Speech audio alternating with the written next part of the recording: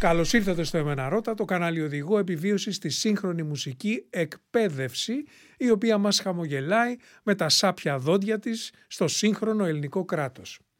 Όπως καταλάβατε, σήμερα θα καταπιαστούμε με τη μουσική εκπαίδευση στη χώρα μας, με αφορμή το Προεδρικό Διάταγμα του Δεκεμβρίου του 2022 και τις πρωτοφανείς αντιδράσεις του καλλιτεχνικού και εκπαιδευτικού χώρου. Οι πολιτικές προεκτάσεις που έχει αντιπαράθεση με τον κυβερνητικό σχεδιασμό ή την έλλειψή του είναι αναπόφευκτες. Ζητήματα όπως η παιδεία έχουν τεράστια κοινωνική σημασία, έκταση και βάθος. Μια εκπαιδευτική μεταρρύθμιση, όπως και κάθε θεσμική αλλαγή στον κρατικό μηχανισμό, έχει εξορισμού, ταξικό και πολιτικό χαρακτήρα, πόσο μάλλον όταν συνδέεται με επαγγελματικά δικαιώματα. Μοιραία στις αντιπαραθέσεις αυτές εμφυλοχωρεί και το κομματικό συμφέρον. Ειδικά σε μια προεκλογική περίοδο όλοι κουκιά μετράνε. Για να μην καπελώσουμε λοιπόν τον προβληματισμό μας, θα παραθέσω όσο πιο στεγνά την πραγματικότητα, τις παθογένειές της και τις προτινόμενες λύσεις, ώστε ο καθένας μας να βγάλει τα συμπεράσματά του. Θα περιοριστούμε στη μουσική εκπαίδευση, παρόλο που οι παθογένειες αυτές εκτείνονται σε όλο τον καλλιτεχνικό χώρο και το Προεδρικό Διάταγμα θίγει μουσικούς, τραγουδιστές, ηθοποιούς, χορευτές, σκηνοθέτες, όλα τα καλλιτεχνικά επαγγέλματα. Το περίφημο Διάταγμα 85 του 2022 περιλαμβάνει ένα προσοντολόγιο, ένα πίνακα που αντιστοιχίζει τα προσόντα των επαγγελματιών με τις θέσεις εργασίας του δημοσίου στις οποίες μπορούν να απασχοληθούν. Τα προσόντα αυτά είναι τα λεγόμενα τυπικά, δηλαδή οι τίτλοι σπουδών και δευτερευόντως η προϋπηρεσία, η εμπειρία κτλ. Το διάταγμα συνδέει τα προσόντα αυτά με τις προσλήψεις στο δημόσιο τομέα, καθορίζοντας ταυτόχρονα και την επαγγελματική αξία που αποδίδει η χώρα μας στους τίτλους που απονέμουν τα ευρωπαϊκά και τα εγχώρια εκπαιδευτικά ιδρύματα. Τα καλλιτεχνικά πτυχία συμπεριλαμβάνονται για πρώτη φορά στο προσοντολόγιο και μάλιστα ως επικουρικά, ως δηλαδή δευτερεύοντα προσόντα, για θέσεις αποφύτων δευτεροβάθμιας εκπαίδευσης. Η κατάταξη αυτή, εκτός από επικύρωση μιας διαχρονικής αδικίας, είχε μισθολογικές συνέπειες για τους καλλιτέχνες. Μετά από συγκεντρώσεις, πορείες, καταλήψεις, παραιτήσεις, το Υπουργείο εξαίρεσε τους μουσικούς από τις διατάξεις του Προεδρικού Διατάγματος, στην αρχή με μια ερμηνευτική εγκύκλιο και στη συνέχεια με νόμο, διατηρώντας σε ισχύ τις υπάρχουσες νομοθετικές ρυθμίσεις για την κατηγορία ΤΑΦ-Ε μουσικών. Θα δούμε τι είναι. Κοντολογής, κατά το Υπουργείο, το Προεδρικό Διάταγμα δεν άλλαξε τίποτε για τους μουσικούς. Το συγκεκριμένο νομοθέτημα, αν και ευνηδιαστικό, δεν είναι κεραυνός εν αιθρία. Αποτυπώνει μια πραγματικότητα που ισχύει. Τα αναγνωρισμένα πτυχία και διπλώματα των οδείων παραμένουν αδιαβάθμιτα. Δεν ανήκουν δηλαδή σε καμία βαθμίδα του επίσημου εκπαιδευτικού συστήματος. Και αυτό είναι ένα μεγάλο τίποτε που πρέπει να αλλάξει. Όσο και αν το Προεδρικό Διάταγμα δεν αποτελεί κυριολεκτικά διαβάθμιση, δείχνει την πρόθεση οι μουσικές σπουδές να είναι δευτεροβάθμιες. Για να καταλάβουμε την έκταση και τις συνέπειες αυτής της περίπλοκης εκκρεμότητας, πρέπει να πάρουμε τα πράγματα από την αρχή. Η ιδιωτική και δημόσια, γενική και επαγγελματική, ανώτερη και ανώτατη εκπαίδευση στην Ελλάδα προβλέπεται στο Σύνταγμα. Το άρθρο 16 ορίζει πως η ανάπτυξη και προαγωγή της τέχνης, της επιστήμης, της έρευνας και της διδασκαλίας είναι ελεύθερες και αποτελούν υποχρέωση του κράτους. Συνεπώς, όλοι οι Έλληνες έχουν δικαίωμα δωρεάν παιδείας σε όλες τις βαθμίδες της σε κρατικά εκπαιδευτήρια. Η εκπαίδευση στη χώρα μας παρέχεται σε 3 βαθμούς. Είναι πρωτοβάθμια, δευτεροβάθμια και τριτοβάθμια. Από την τριτοβάθμια, η ανώτατη είναι αποκλειστικά δημόσια. Το Σύνταγμα προβλέπει ωστόσο πως η επαγγελματική και κάθε άλλη ειδική εκπαίδευση παρέχεται και με σχολές ανώτερης βαθμίδας για χρονικό διάστημα όχι μεγαλύτερο από 3 χρόνια, βάζοντας και ένα χρονικό σκαλοπάτι ανάμεσα σε ανώτερη και ανώτατη εκπαίδευση. Οι 3 εκπαιδευτικές βαθμίδες αντιστοιχούν σε μισθολογικές κατηγορίες ως εξής. Στην υποχρεωτική ΙΕ εντάσσεται η πρωτοβάθμια εκπαίδευση, νηπιαγωγείο και δημοτικό, και από τη δευτεροβάθμια το γυμνάσιο και κάποια εργαστήρια επαγγελματικής εκπαίδευσης και κατάρτισης. Μετά έχουμε την δευτεροβάθμια ΔΕ, που είναι το απολυτήριο γενικού ή επαγγελματικού λυκείου, των επαγγελματικών σχολών κατάρτισης και των σχολών μαθητείας του ΟΑΕΔ. Στη συνέχεια είναι η μεταδευτεροβάθμια, μια κατηγορία πασπαρτού από την άποψη της ανομοιομορφίας. Εδώ υπάγεται το μεταλυκειακό έτος στο Νεπάλ και τα πιστοποιητικά σπουδών από διετή ή τριετή Ινστιτούτα Επαγγελματικής Κατάρτισης, τα ΙΕΚ. Τα πιστοποιητικά αυτής της τυπικής πλέον εκπαίδευσης μπορούν να αναγνωριστούν σε εθνικό επίπεδο μετά από εξετάσεις στον Εθνικό Οργανισμό Πιστοποίησης Προσόντων και Επαγγελματικού Προσανατολισμού, στο ΝΕΟΠΕΠ. Εδώ ανήκουν και τα κολέγια, εκπαίδευση μη τυπική. Οι τίτλοι τους μπορούν να εξισωθούν επαγγελματικά με αυτούς της επόμενης, της πανεπιστημιακής βαθμίδας, εφόσον συνεργάζονται με πιστοποιημένα ξένα εκπαιδευτικά ιδρύματα. Και τέλος υπάρχει η υψηλότερη κατηγορία, η πανεπιστημιακή, ΠΕ. Είναι η τεταρτοετής και πάνω φοιτηση σε τριτοβάθμια ανώτατα ιδρύματα.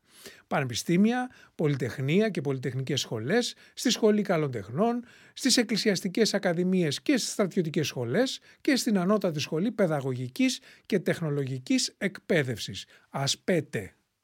Στη βαθμίδα αυτή έχουν απορροφηθεί και τα τεχνολογικά εκπαιδευτικά ιδρύματα, πρώην ΤΕΗ, ως ανώτατη βαθμίδα τεχνολογικής εκπαίδευσης, ως δηλαδή ΤΑΦ-Ε. Αν δεν βλέπετε πουθενά οδεία, είναι γιατί δεν υπάρχουν. Οι μισθολογικές αυτές κατηγορίες αντιστοιχούν στο εθνικό πλαίσιο προσόντων, που η χώρα μας έχει καταρτήσει ώστε να εναρμονιστεί με το ευρωπαϊκό πλαίσιο προσόντων του 2008 και τη συνθήκη της Μπολόνια, την οποία προσυπέγραψε το 1999. Η συνθήκη αυτή είναι ένα πρωτόκολλο αναγνώρισης ανώτερων και ανώτατων σπουδών και συνακόλουθα των επαγγελματικών δικαιωμάτων που απορρέουν από αυτές. Σκεφτείτε το κάτι σαν άιζο με στόχο τη συνοχή όλων των βαθμίδων και τύπων της ευρωπαϊκής εκπαίδευσης και τη διευκόλυνση της κινητικότητας, όπου κινητικότητα ορίζεται η δυνατότητα των Ευρωπαίων πολιτών να συνεχίζουν τις σπουδές τους ή να ασκούν το επάγγελμά τους σε οποιαδήποτε ευρωπαϊκή χώρα. Προς αυτή την κατεύθυνση η συνθήκη προβλέπει ένα σύστημα εύκολα αναγνωρίσιμων και συγκρίσιμων τίτλων σπουδών βασισμένο σε 3 κύκλους, προπτυχιακό, μεταπτυχιακό και διδακτορικό, και σε πιστωτικές μονάδες γνώσης, τις ECTS, για την αμοιβαία αναγνώριση των επαγγελματικών προσόντων. Ο σπουδαστής συγκεντρώνει τις μονάδες αυτές στη διάρκεια των σπουδών του από μαθησιακές δραστηριότητες κάθε κύκλου.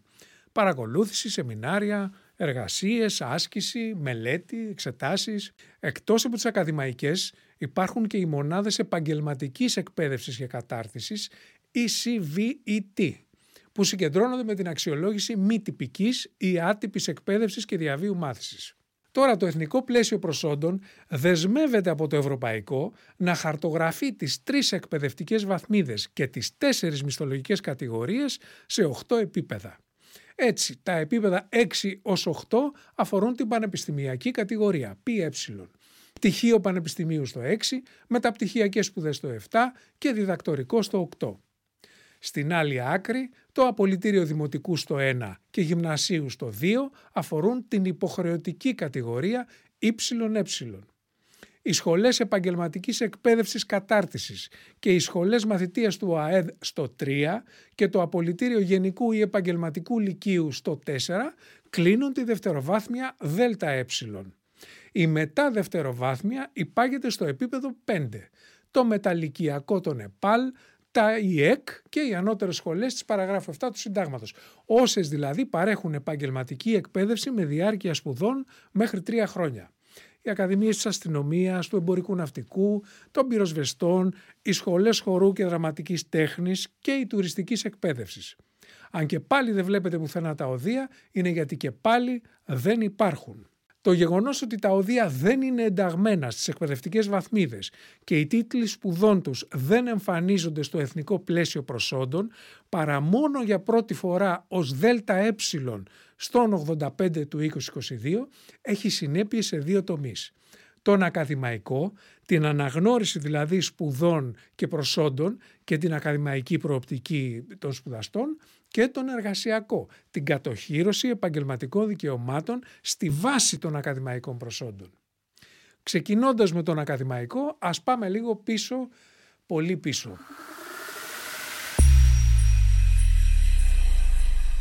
Το ελληνικό κράτος δεν ίδρυσε ποτέ ανώτατη Ακαδημία Παραστατικών Τεχνών και έτσι τα οδεία παρέμειναν ιδιαίτερη εκπαιδευτική δομή. Η ίδρυση και η λειτουργία τους διέπεται μέχρι σήμερα από νομοθετήματα του 1957 και του 1966, ενώ από το 1971 πέρασαν από το Υπουργείο Παιδείας στο Υπουργείο Πολιτισμού.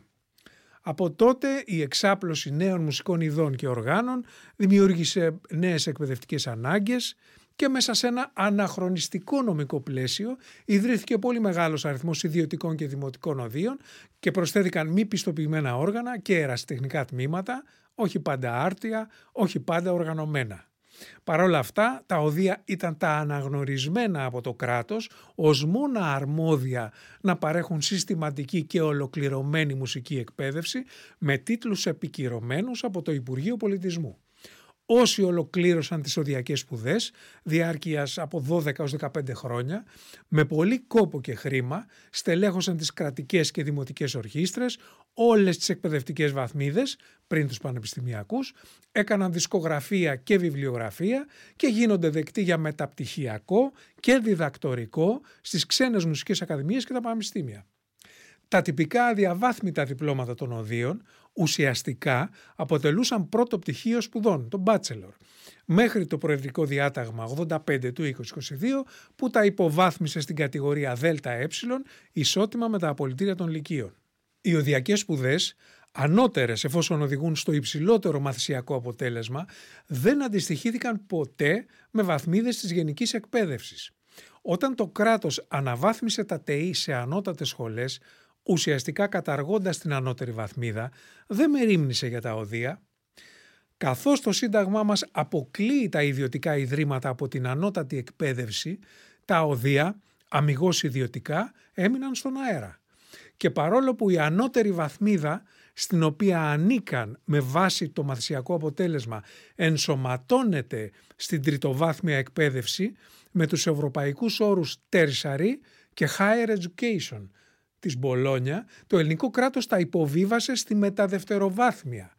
Οι απόφοιτοι των οδείων είναι στο επίπεδο 5 μαζί με τα ΙΕΚ, ενώ η παροχή συμπληρωματικής ή αρχικής κατάρτισης των ΙΕΚ είναι αποσπασματική και δεν παράγει το ανώτατο και πλήρες μαθησιακό αποτέλεσμα των οδείων.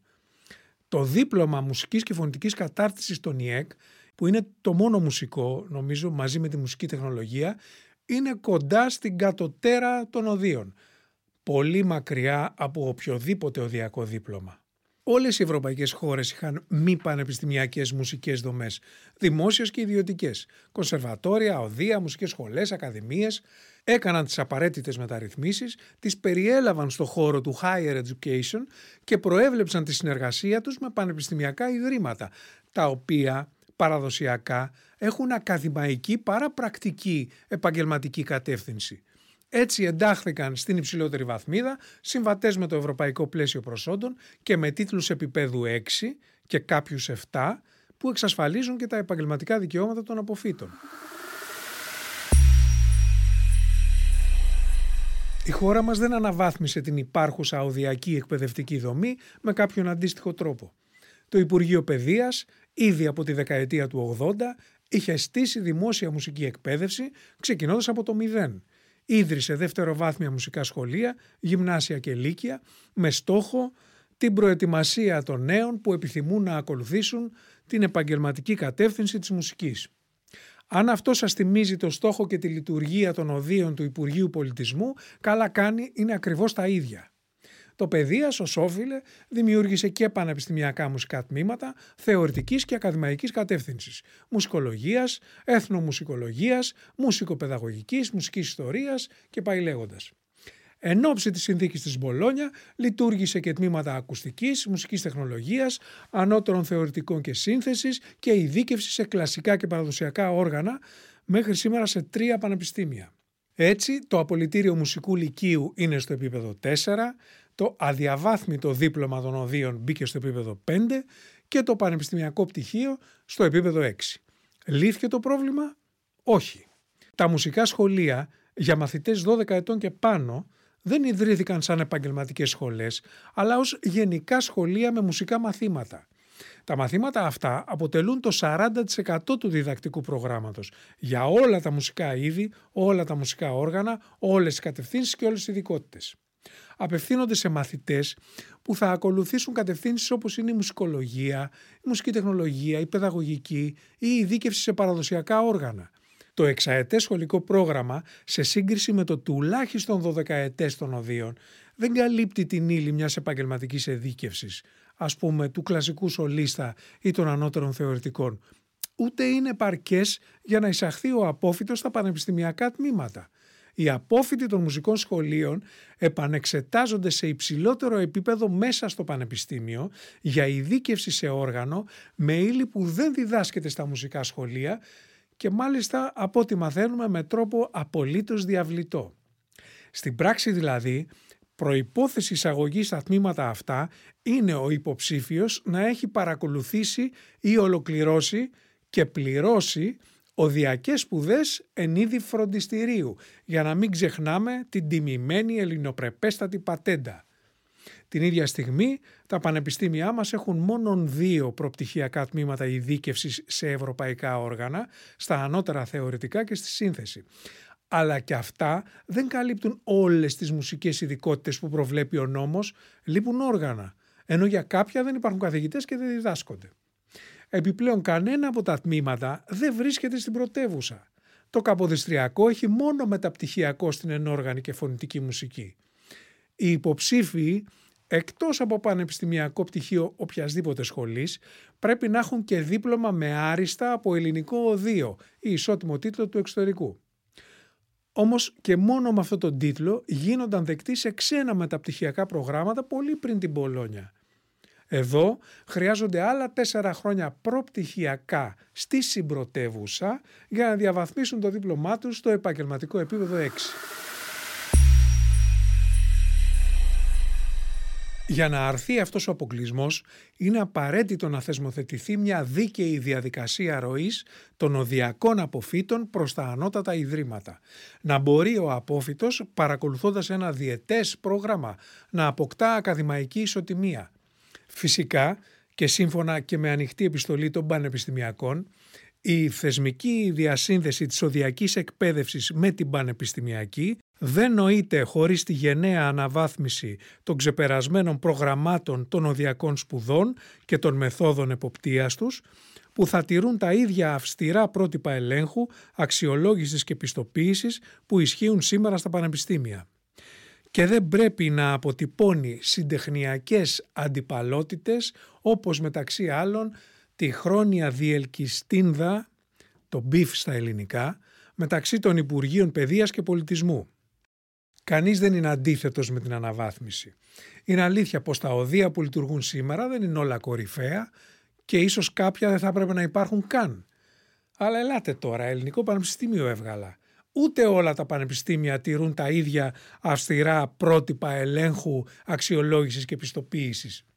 Και αυτό το λέω γιατί ακόμα και το μπιφ παιδείας και πολιτισμού είναι πιο ήπια αντιπαλότητα από το πανεπιστημιακή οδειακή, που κυρίως συντηρείται από τους πρώτους.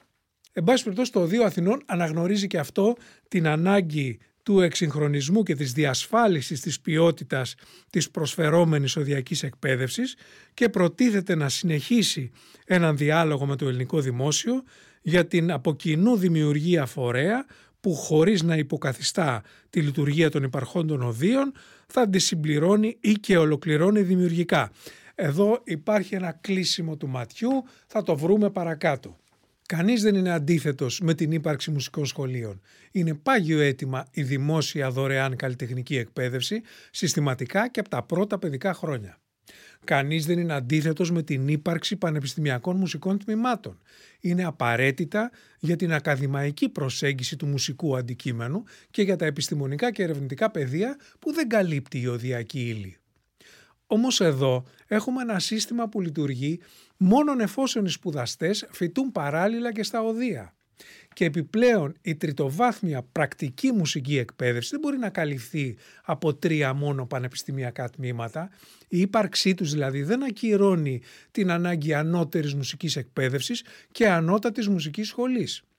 Ο Πανελλήνιος Μουσικός Σύλλογος προτείνει στο Υπουργείο Παιδείας τη δημιουργία δημόσιου πανεπιστημιακού ιδρύματος για όλες τις παραστατικές τέχνες με όλες τις ειδικεύσεις. Πανελλαδική δικτύωση, σύγχρονες υποδομές και γενναία χρηματοδότηση.